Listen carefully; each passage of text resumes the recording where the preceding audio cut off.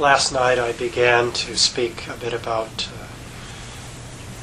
what we're doing in the practice in terms of what we can understand by the word insight, what that understanding of insight and insight meditation, what that's pointing to. So I'm hoping tonight's talk will follow along on that theme.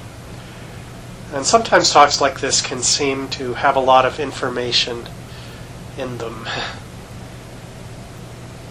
And I would just want to caution you to just listen with an open ear and not worry about necessarily having it all stick in there or having to remember anything necessarily. Just sit quietly, let it in, and trust that if there's something useful there, it will go in and be there when needed. Sometimes I give a talk like this somewhat later in the retreat, but I think it follows on well from last night, so we'll see how it goes here tonight.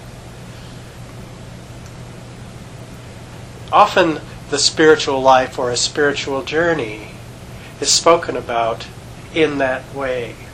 A spiritual practice, a meditation practice, is often spoken about in terms of a journey. The word path is used, walking a path. And this is not just true in the Buddhist tradition. In many great traditions, we speak in terms of a spiritual journey or a path of awakening, some words to this effect, this idea of walking a path, of being on a journey. In one place in the text, the Buddha spoke in this way. This is an excerpt from a longer teaching, but he declared that he was the knower of the path, the seer of the path, and the guide along the path. So we're speaking in these terms of this process as a journey, as a path, walking a path. And it's sometimes this journey is described as a journey to one's true home, a journey home. The realization that the Buddha was speaking about is sometimes spoken of as realizing, arriving at one's true home. These kinds of words sometimes used. And if we think about what it might be like to reach a real home, a good home, a true home, there might be connotations that this is a place of some ease and rest, a place of safety, where the body, the mind, and the heart, where we can really relax. We open the door, we walk in, a sigh of relief.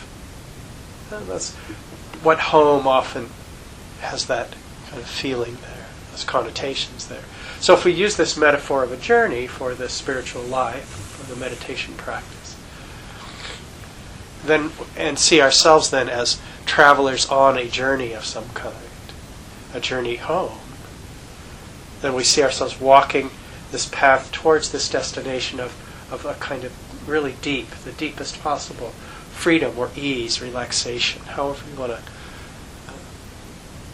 whatever kinds of words you might apply to that quality of real deep rest, deep ease, deep peace there. So if we're setting out on a journey and we want to reach this destination, we want to reach our true home, there's two things that we have to do then. We have to actually start walking. We have to set out. We can't just read about it and look at maps and plan the route and think about going and, yeah, sounds like a good idea, and it's read all the descriptions. It's like reading the menu of a restaurant over and over. You'll never know what, let's say you read about mangoes and sticky rice, dessert you get a lot in Thailand, and someone tells you about it. But unless you go in and actually taste it, you don't have any idea. You have to actually set out. You have to go there. And you have to set out in the right direction. Right? If we set out in the wrong direction, if we're not heading in the right way, we might get lost in the woods, where there could be a lot of difficulties, really even dangers along the way if we're going the wrong way. So we need to go in the right direction. So luckily,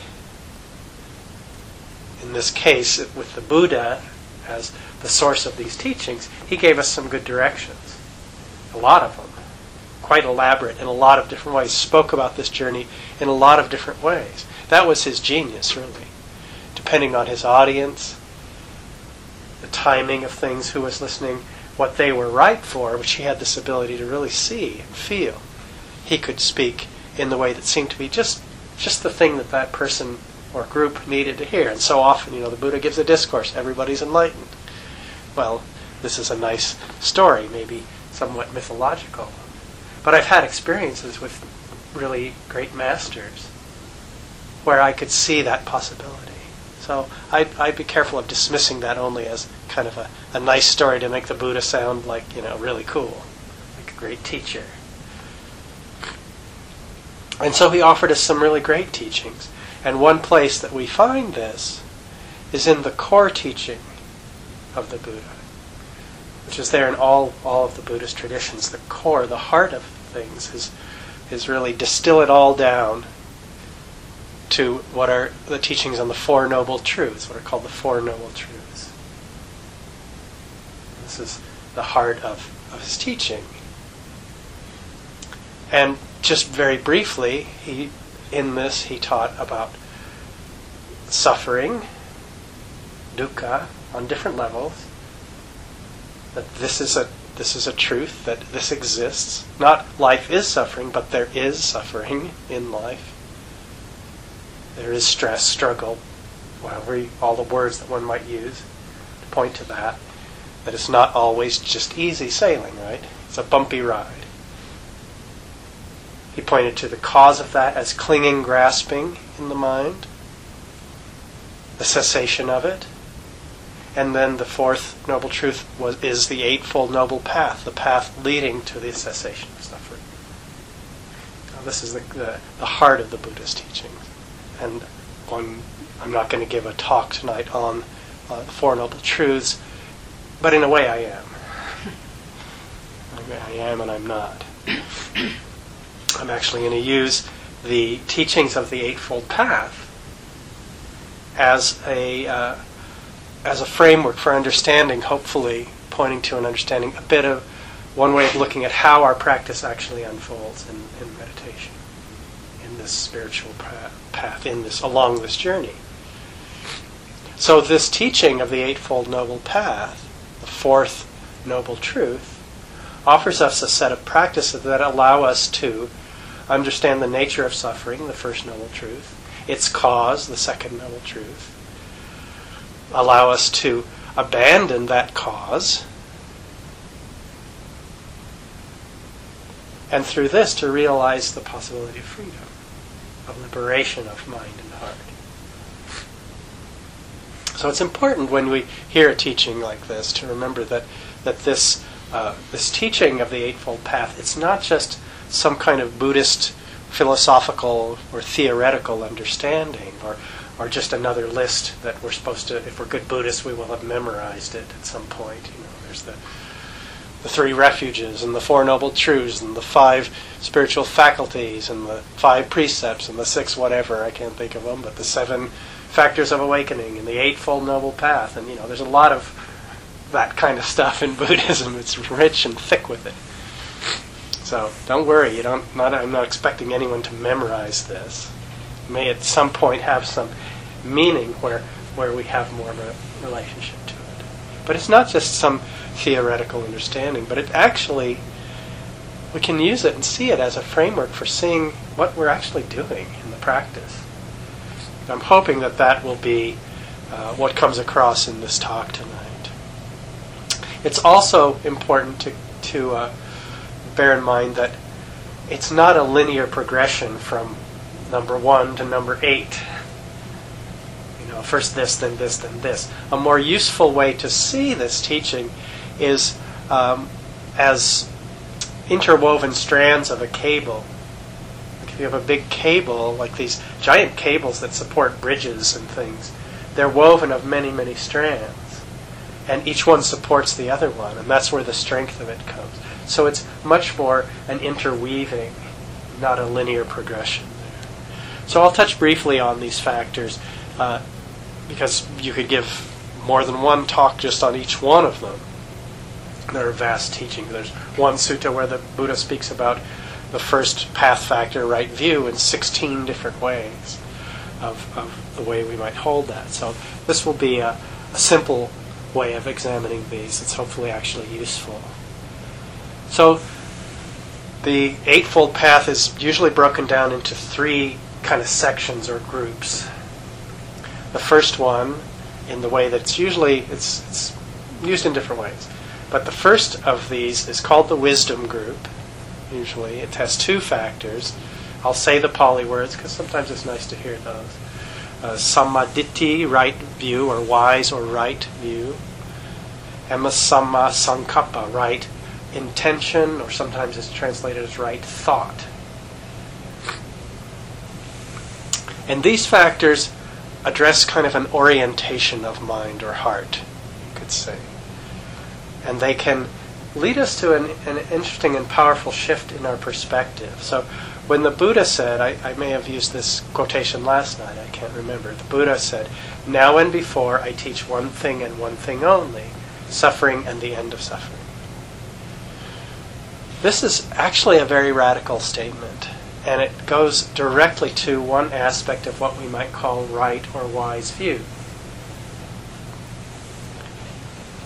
If there is this understanding or acknowledgement that there is struggle, stress, suffering, bumpiness, dis-ease in our lives, in the world, and understand, as I was speaking to last night, that suffering or non-suffering, that both of those result from, that they arise in the mind in terms of our relationship to our experience, to life. That's where that happens, that stress and struggle. Then we can begin to relate to our experience not so much in terms of good and bad and right and wrong, what I like, what I don't like, what I want, what I don't want, and all the usual ways that we relate to everything that comes at us in life. I like this, I don't like that, I want this, I don't want that, this is good, this is bad. Rather than relating to it only in that way, we start to see things in terms of suffering and the end of suffering. Suffering and when it is not there. What causes it, what leads to freedom from it, what leads to abandoning it. We can start to look at life in that way. And this is a very fundamental and essential aspect of what we might call right view. It's a reorientation of how we look at things. And then, if we include the understanding that this stress and struggle are mind-caused, in a sense, arise in the mind, in relationship, then this leads to the second of these first 2 path factors, wise or right intention. And we can see intention as the kind of factor, mental factor, that links our understanding, our perspective, cognitive kind of perspective, with actions that we might actually take. Leads us to actually do something. So in this case, the intention born of this understanding leads us to engage with the practice, set out on the journey, you could say. Take the first steps along this path. And so then these 2, of a wise or right view and then wise or right intention, they lead us then to the next group of this Eightfold Path, which are the teachings on conduct, sila section, the section on ethical conduct. And basically, this is, as I spoke about some last night, and in the opening talk in discussing the taking of the refuges and precepts, this is an orientation around non-harming, around creating harmony, not harming ourselves, not harming others in the world. And in terms of the Eightfold Noble Path, there are 3 parts to this. So there are the 2 wisdom parts of view, right view, wise view, and intention. In this sila or conduct, ethical conduct section, there are 3 parts there of right speech, samma vacha, right action, samma kamanta, and right livelihood, samma ajiva. Wise or right, you could use either word there. And so this is about creating harmony in our lives, in the world, not intentionally adding to the suffering in the world, whether through our speech, our actions, or the way that we make a living, how we earn the work that we do in the world. And so this commitment then, this engagement with this, commitment to doing our best to live a life of non-harming, that then leads to the third section of this teaching of the Eightfold Path, which is called the concentration or the samadhi group. And there are three parts to this: right effort, samma vayama; right mindfulness, samma sati; and right concentration, samma samadhi. So these are this is the area of the actual mind development meditation practice, you could say. And this is there's an interesting interdependent relationship with these three that I found this very nice simile in one of the commentaries that I'll share with you that I think is very useful, actually.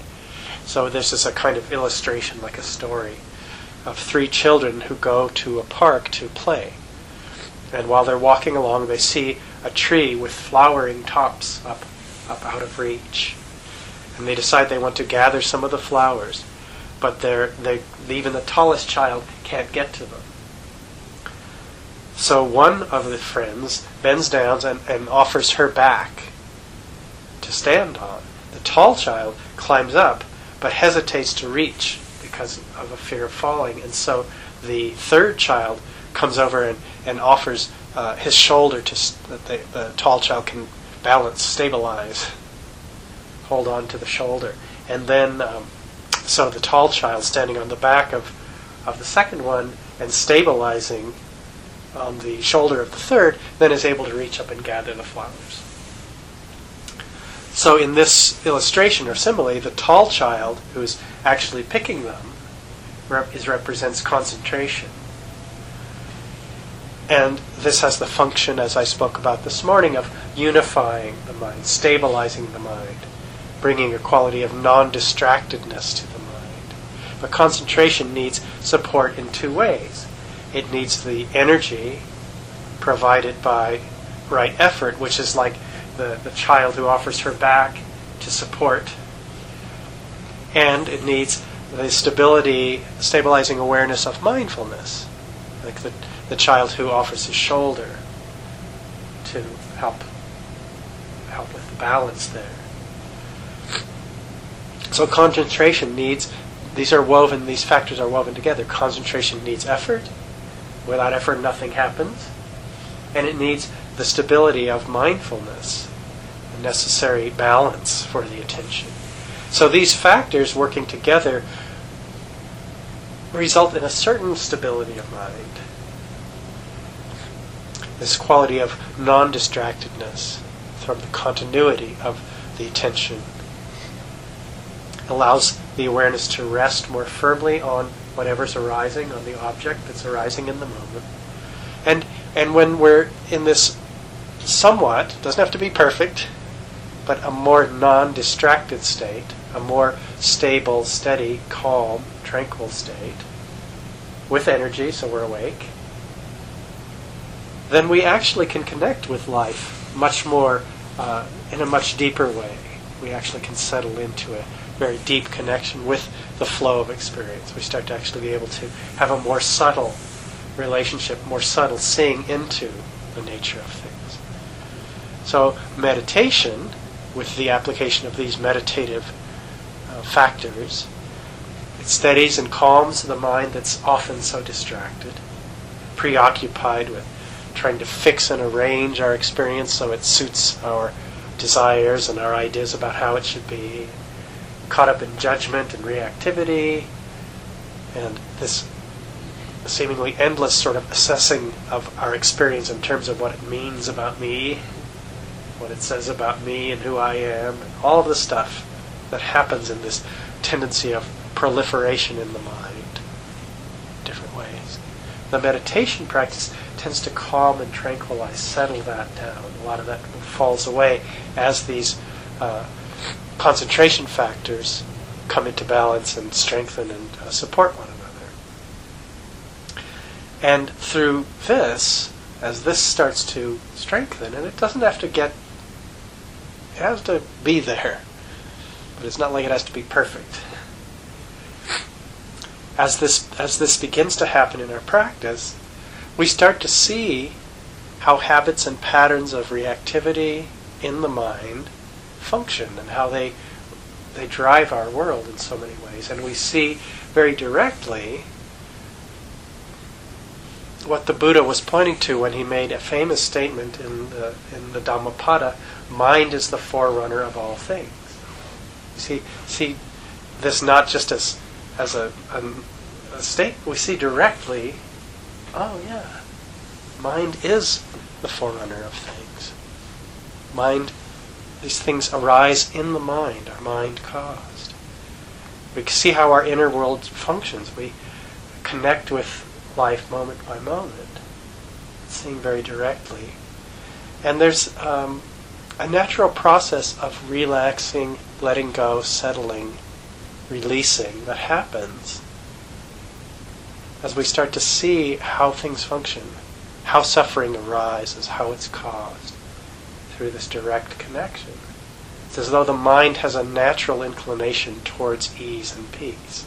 It doesn't want to suffer. So there's this natural letting go that happens. So the process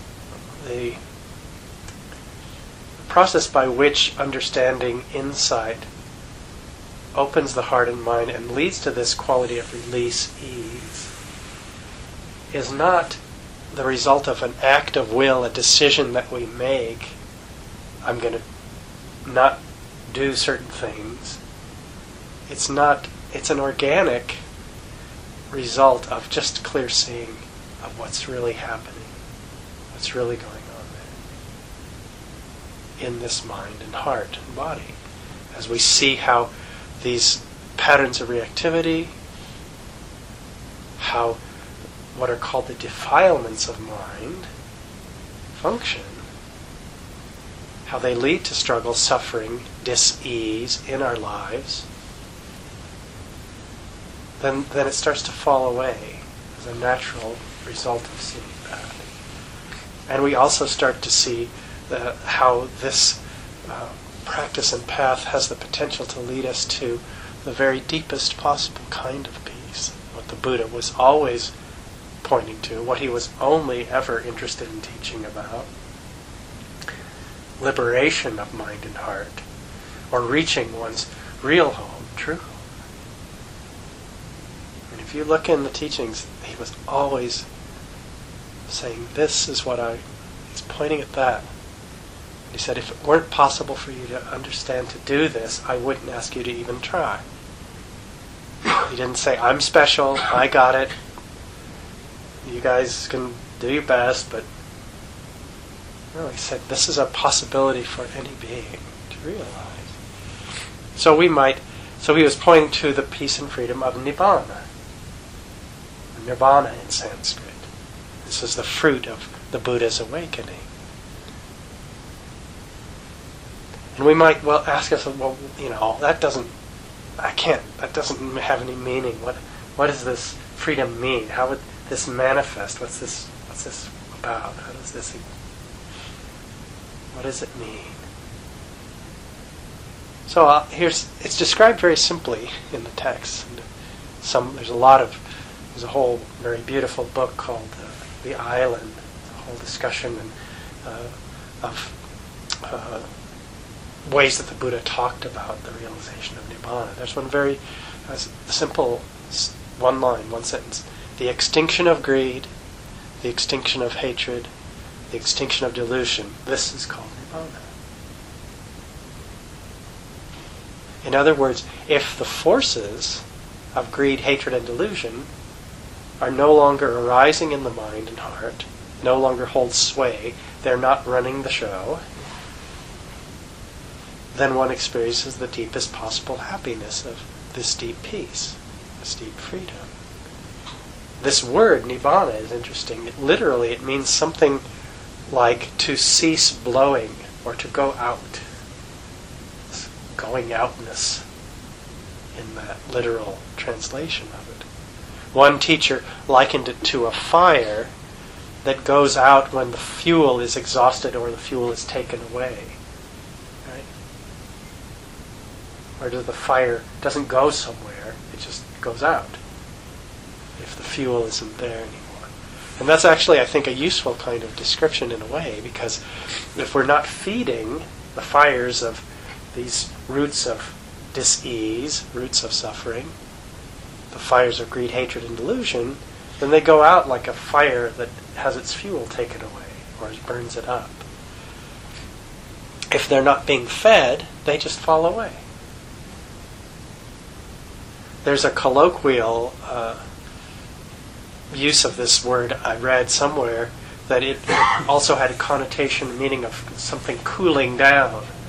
Like, we'll let the rice nibbana and so we can eat it. Let it cool down. So it has this cooling out quality there. Here's another definition, very similar. If craving, anger, and delusion are given up, one aims neither at one's own ruin, nor at the ruin of others, nor at the ruin of both, and so experiences no mental pain and grief. This is nibbana, visible in this life, immediate, inviting, attractive, and comprehensible to the wise.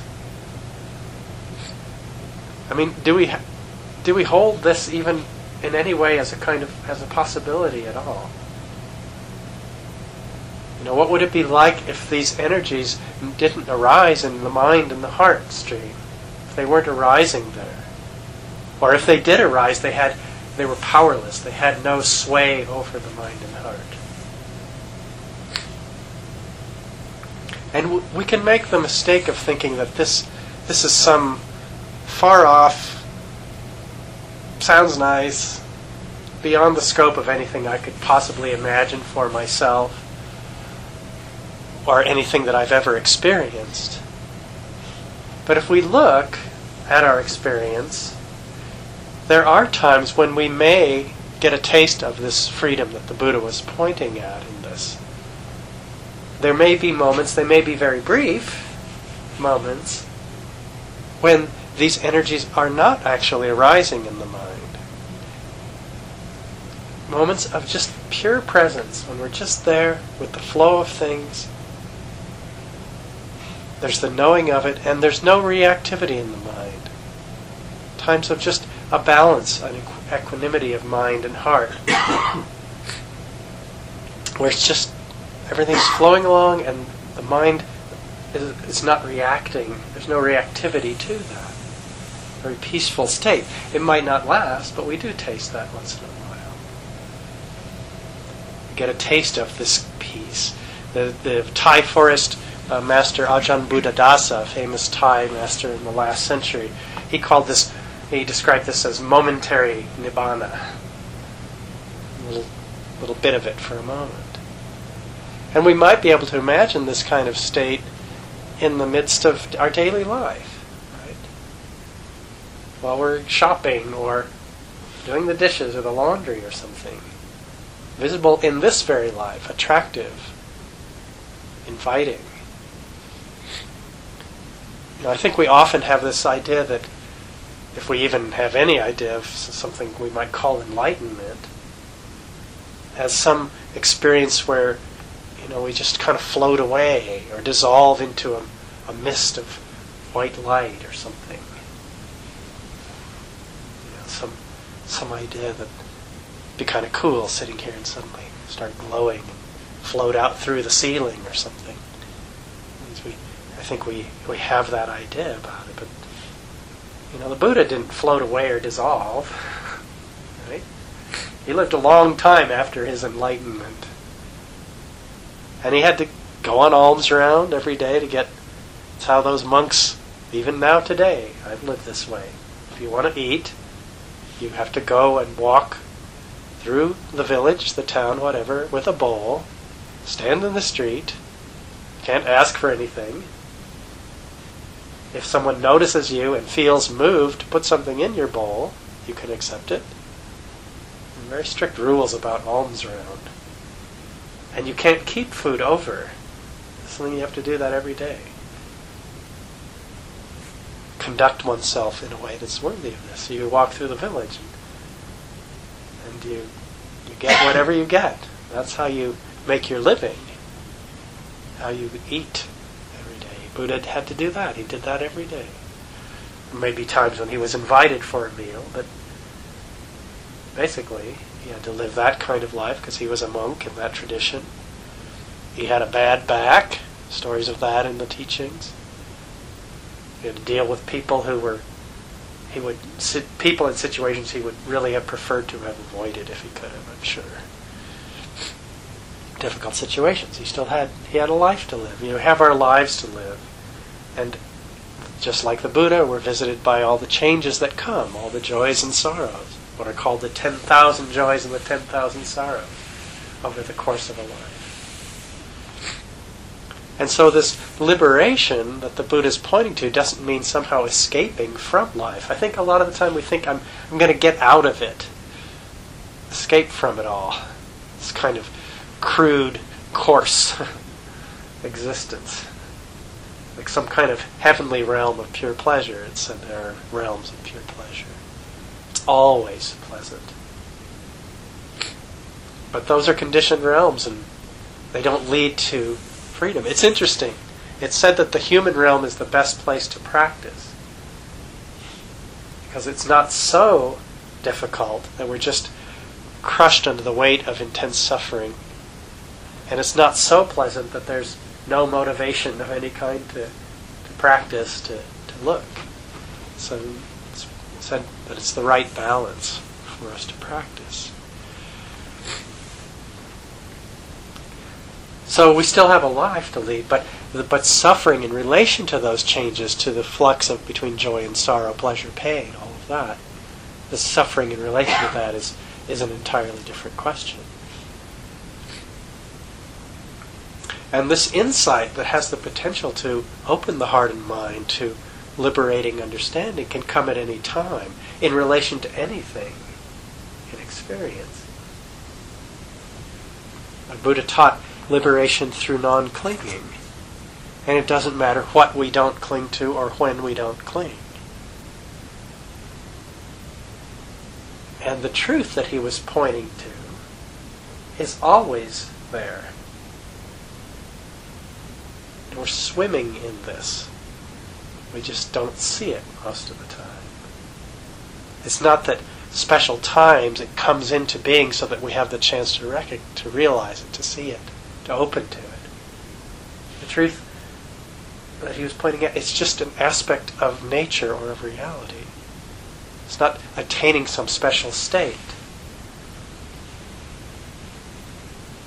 One of the hardest things for us to really see in our practice is it's not about attaining some special rarefied state. Any state we might attain it's not going to last. So if our freedom is conditioned in that way, dependent on realizing some special state and somehow getting it to stay there, that's no real freedom. There's no real freedom in that. So I've been speaking a bit about what are called these defilements of mind. These, the Pali word kilesa, these root causes of greed, hatred, and delusion, classically spoken about as the causes, the roots of suffering that we might encounter. And these manifest on three levels. And again, I'm coming back to the Eightfold Path in a different way here.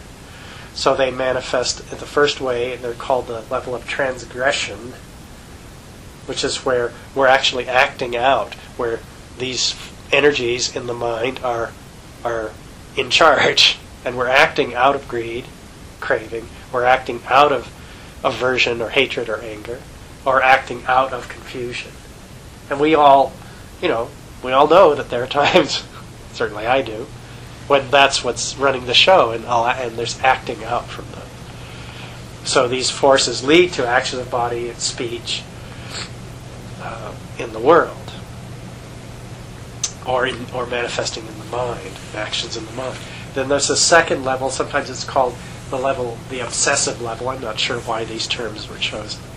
But that's when these energies are arising. They do arise, but there's enough presence of mind that they're not acted upon. We have enough presence to not act on them. And then there's the third level, which is the most subtle, is called the latent tendencies, the level of latent tendencies. And that's where these energies are not arising in the moment, not currently manifesting, but their potential is there. And there's a description, it's likened to mud that has settled to the bottom of a pond. It's not showing up, but it could get stirred up if the conditions come. So in this latent manifestation, they're not there, but if the right button gets pushed, they'll come back up. I remember, just as a quick example of this kind of latent thing, sometimes the mind gets quite purified, and these energies are not manifesting. I remember one time I was practicing in a long period of time when I was living as a monk in Burma, and I was sitting in the morning for a long time before breakfast in the dark, like from 2 or 3 hours, from 2 or 3 in the morning till the sun began to come up, and I was in this very peaceful, equanimous state. But I had been told to leave the lights on my porch because someone had been breaking into some of the little huts that we were living in. So they said, leave the porch light on at night. So leaving the porch light on draws insects in. Insects draw geckos in that like to eat them. Geckos drop the pieces the legs and the bits that they don't eat. That brings in ants who like to feed on that. So I step out my door. There's this one kind of tiny little ant in Burma that they are unbelievable, and they'll eat live prey. I've seen them strip down a lizard to a skeleton in like minutes. It seems like. So my porch is just covered with these ants. I step out the door. It's dark because the power has gone off, so the light's not on, and my feet are covered with these things. And I'm a nice, tasty morsel to them. They're trying to kill and eat me. Very painful. And, my equanimity gone. This latent, they were latent there. They weren't eradicated. Right? So the kilesas, these defilements of greed, hatred, delusion, are addressed by the factors of the path, the Eightfold Path, very directly. And here, the order of them shifts. So it was the wisdom group, the sila group, and the concentration group in the way I first talked about it. Here it's the sila comes first, the samadhi second, and the wisdom third. Sila, samadhi, panya. Often spoken about the training in sila, samadhi, and panya. And so this transgressive level of acting out, where these energies are leading to actions in the world, are addressed by our conduct, our commitment to the precepts, for example, to our commitment to our ethical conduct of sila, right speech, right action, right livelihood. So we engage there, this commitment to non-harming.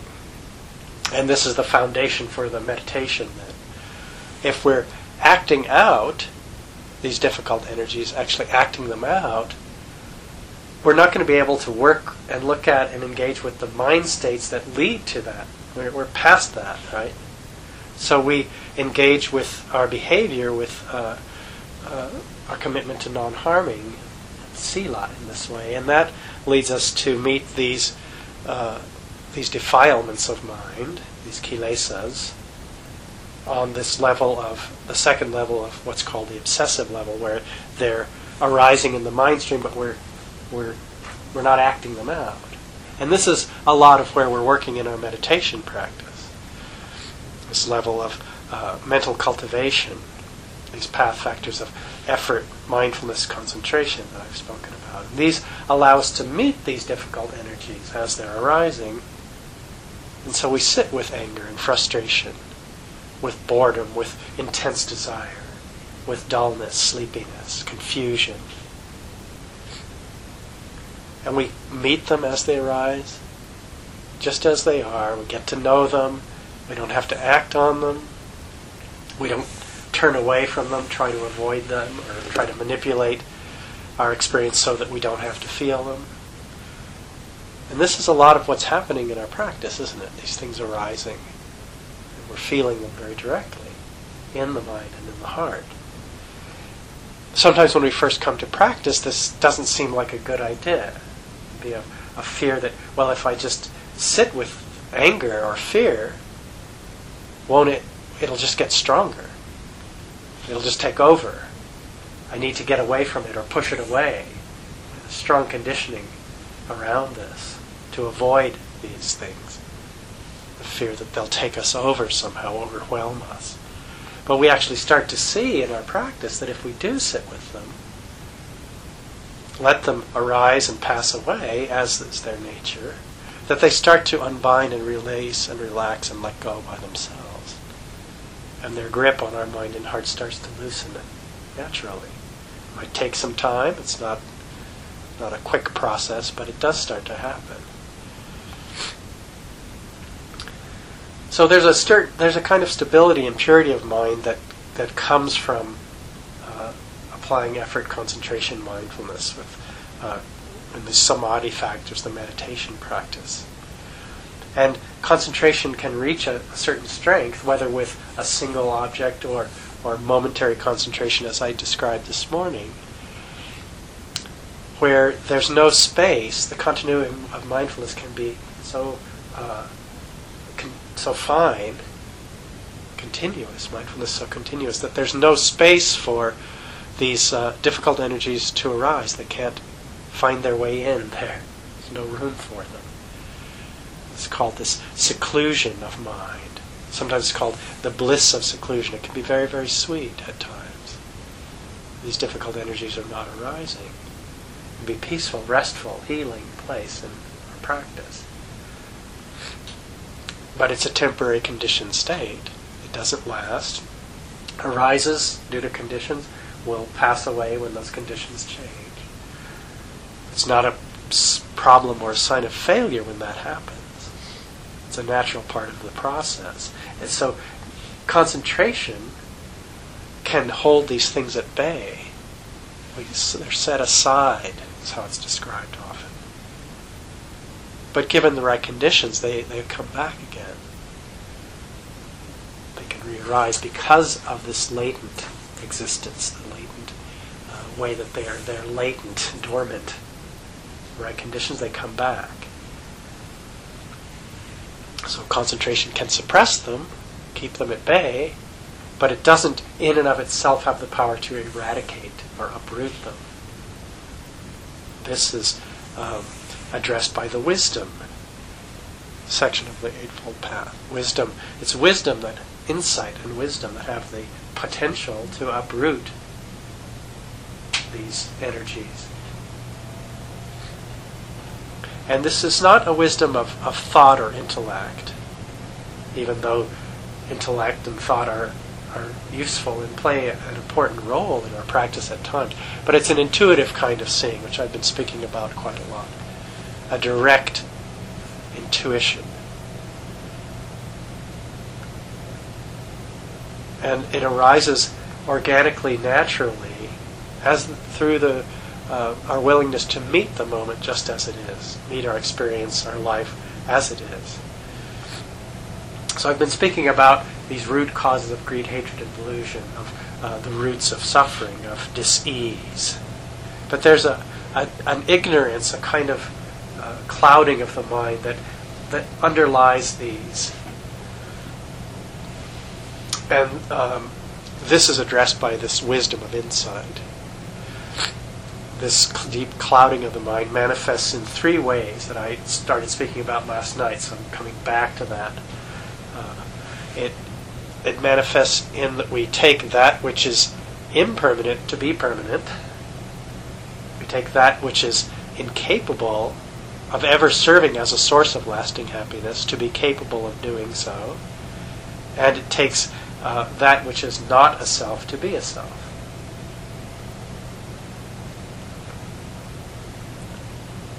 So the meditation practice with the samadhi factors of effort, mindfulness, concentration,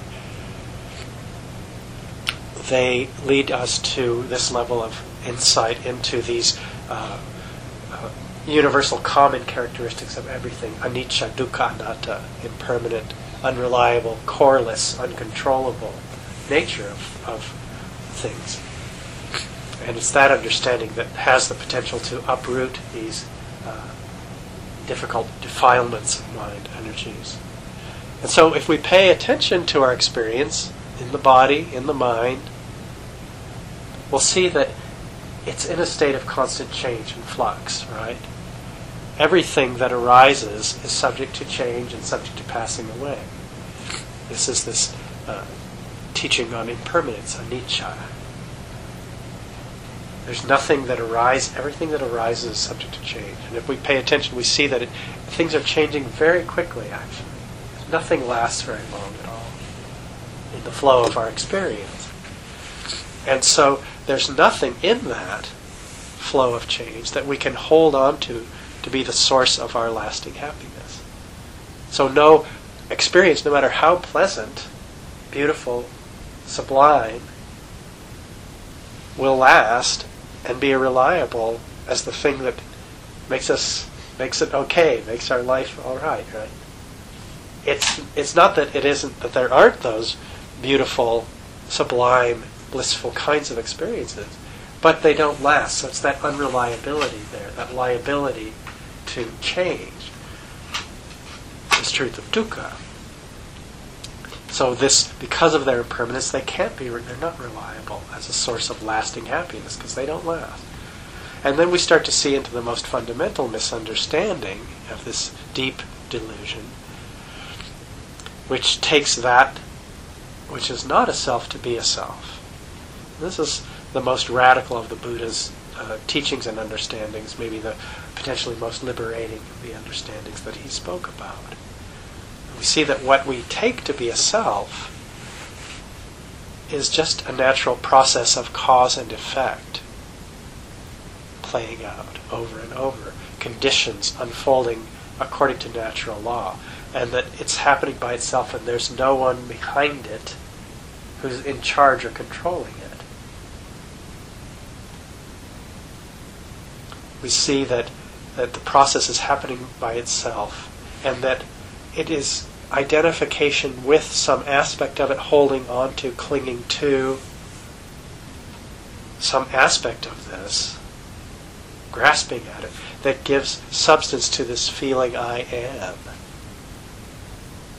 We see that what we call self is a feeling that arises out of our relationship to this flow of experience.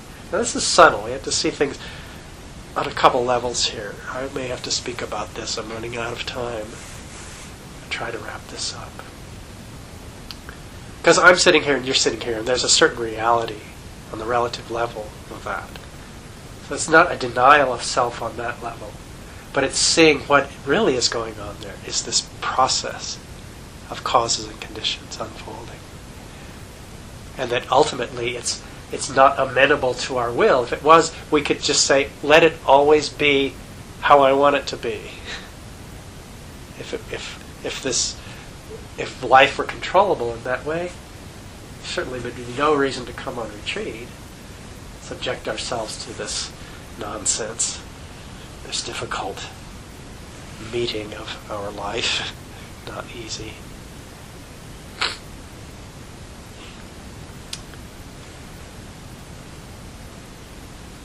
And sometimes we think, well, this experience of not self, it's kind of scary. What does it mean? I'll disappear, I'll go away, or something like that. We can think of it in that way. But actually we find when we start to touch into this at moments, it's actually a great relief. It's like setting down a burden we didn't realize we were carrying around. There was an article I read where Jack Kornfield, a teacher in California, you may have heard of, well-known author, teacher. Apparently at some point he was in Sri Lanka and he asked this meditation master there to very quickly, simply teach him the essence of Buddhism. And apparently this was an old monk. Apparently he just laughed and said 3 times, no self, no problem. No self, no problem. No self, no problem. That was the essence of it. So I'll wrap this up now.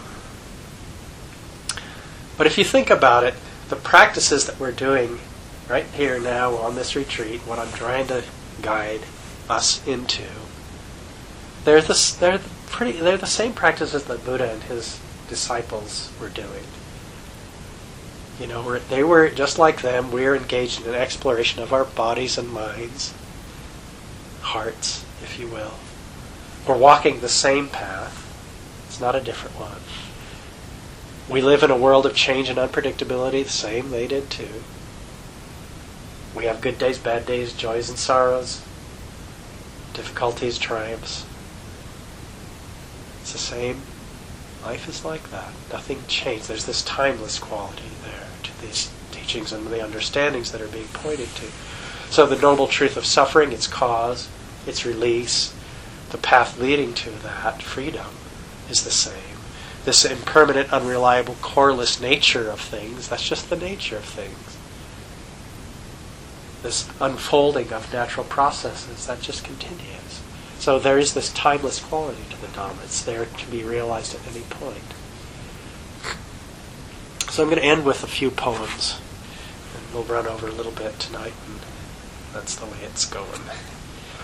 But I find these poems very inspiring. I hope they may be to you. These are some translations from a collection called the Therigatha. Theri means female elder.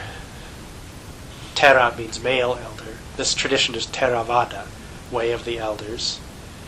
So Therigatha means verse or poem, phrase, verse. So these are poems of the female elders, of the nuns who were around, ordained by practicing at the time of the Buddha. So I'm going to read 2 or 3 of these. So the first one is by a nun named Patachara. And I love these poems because they're so simple and from the heart, and in some of them, like at least the first couple here, they have kind of this interesting description of the moment of waking up. It's really great. So anyway, this is a poem by Patachara, who had a very interesting story, very difficult life, parallel to Dipama's life, if you've ever read the story of Dipama, losing her whole family, terrible, tragic circumstances. This is her enlightenment poem. When they plow their fields and sow seeds in the earth, when they care for their wives and children, young Brahmins find riches. But I've done everything right and followed the rule of my teacher. I'm not lazy or proud. Why haven't I found peace? Bathing my feet, I watched the bathwater spill down the slope. I concentrated my mind the way you train a good horse. Then I took a lamp and went into my cell. I checked the bed and sat down on it. I took a needle and pushed the wick down. When the lamp went out, my mind was freed. I mean, it's like one of us turning out the lights, going to bed. That's the moment of realization, not I was sitting in some deep blissful state and began to float into the air. And no, I was putting out the lights and my mind was freed in that moment. The second poem is by Mitakali.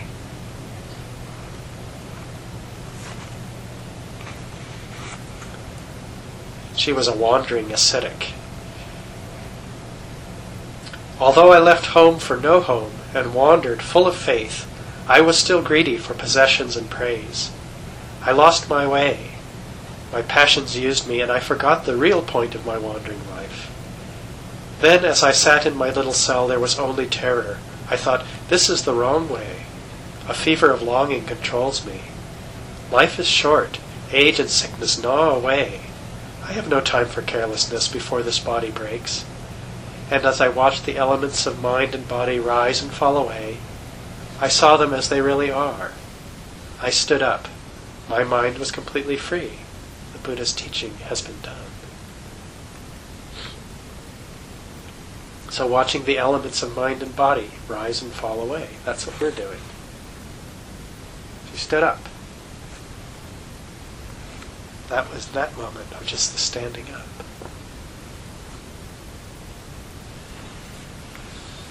So I'll end with a more recent, not exactly an enlightenment poem, but has that same feel.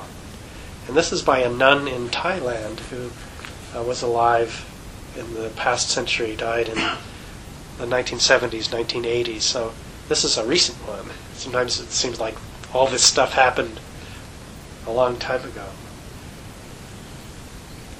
This is a nun in Thailand who was regarded as being fully enlightened. This is what she wrote, or spoke. Body, mind, and essence are all distinct and separate realities. Absolutely everything is known: earth, water, fire, and wind, body, feeling, memory, thought, and consciousness, sounds, sights, smells, tastes, touches, and emotions, anger, greed, and delusion. All are known. Sound like a familiar list? Kind of everything that comes up over the course of a day. All are known. I know them all as they exist in their own natural states, but no matter how much I am exposed to them, I am unable to detect even an instant when they have any power over my heart. In a perfectly still, crystal clear pool of water, we can see everything with clarity. The heart at complete rest is still. When the heart is still, wisdom appears easily and fluently. When wisdom flows, clear understanding follows, and the world's impermanent, unsatisfactory, and insubstantial nature is seen in a flash of insight, and we become fed up with our attachment to this mass of suffering and loosen our grip. In that moment of coolness, the fires in our heart abate, while freedom from suffering arises naturally of its own accord. This transformation occurs because the original mind is, by its very nature, absolutely pure and unblemished. Purity is its normal state.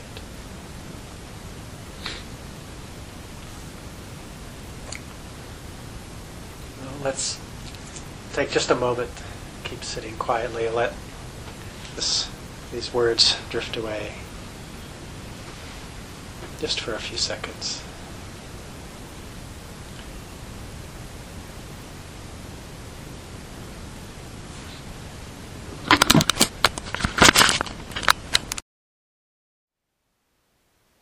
Thank you for listening. To learn how you can support the teachers and Dharma Seed, please visit dharmaseed.org/donate.